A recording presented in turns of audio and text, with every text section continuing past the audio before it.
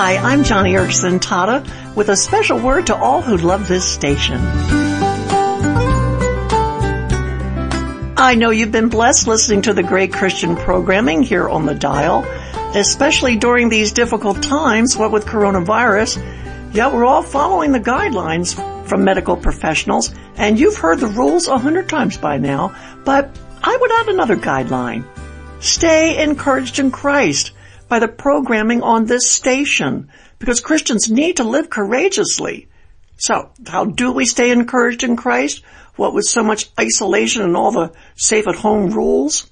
Well, first we take comfort, great comfort, that not one single microbe of this fast-spreading virus is beyond the sovereign control of our Father in heaven. And I think we'd all agree, God is doing something in our world right now that's far beyond our comprehension. God's on the move in a way that is shaking the nations and a way that is also putting kingdoms in upheaval. And because He is sovereign, because He has dominion over everything, we can place our trust in Him.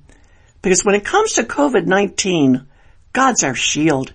He's our protector, our defender, and best of all, He's our great physician. So in light of this modern plague, as it were, how should we as Christians live? Well, I love what Martin Luther said centuries ago in the face of the deadly Black Plague. He said this, he said, "I shall ask God mercifully to protect us.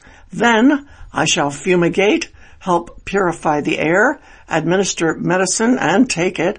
I shall avoid places and persons where my presence is not needed in order not to become contaminated and thus perchance inflict and pollute others and so cause their death as a result of my negligence. And if God should wish to take me, He will surely find me, and I have done what He has expected of me, and so I am not responsible for either my own death or for the death of others. If my neighbor needs me, however, I shall not avoid place or person, but will go freely as stated above.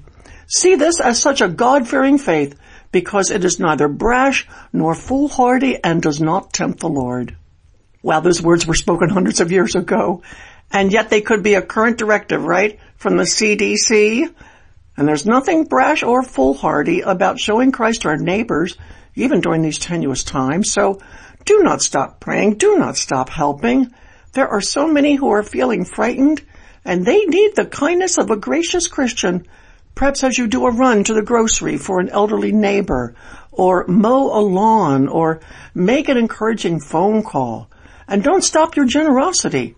Even though the days ahead are unimaginably unpredictable, ask God how you can best support your church or your favorite ministry. And don't forget this radio station. The encouragement that you hear every day over this radio is especially needed right now. And I know my friends here at the station would appreciate your prayerful support. This is an opportunity for Christians to truly shine. So let my friends here at the station hear from you. They are laboring hard to keep the gospel going out during this very dark time. Pray for them. Pray for us at Johnny and Friends. Pray for the medical workers and first responders. Pray for families who are impacted by COVID-19. And best of all, pray that God receives the glory in this unprecedented season. Oh, and one more thing. I want to send you a copy of our Johnny and Friends newsletter, so just go to johnnyradio.org. God bless you today, and thanks for listening to Johnny and Friends.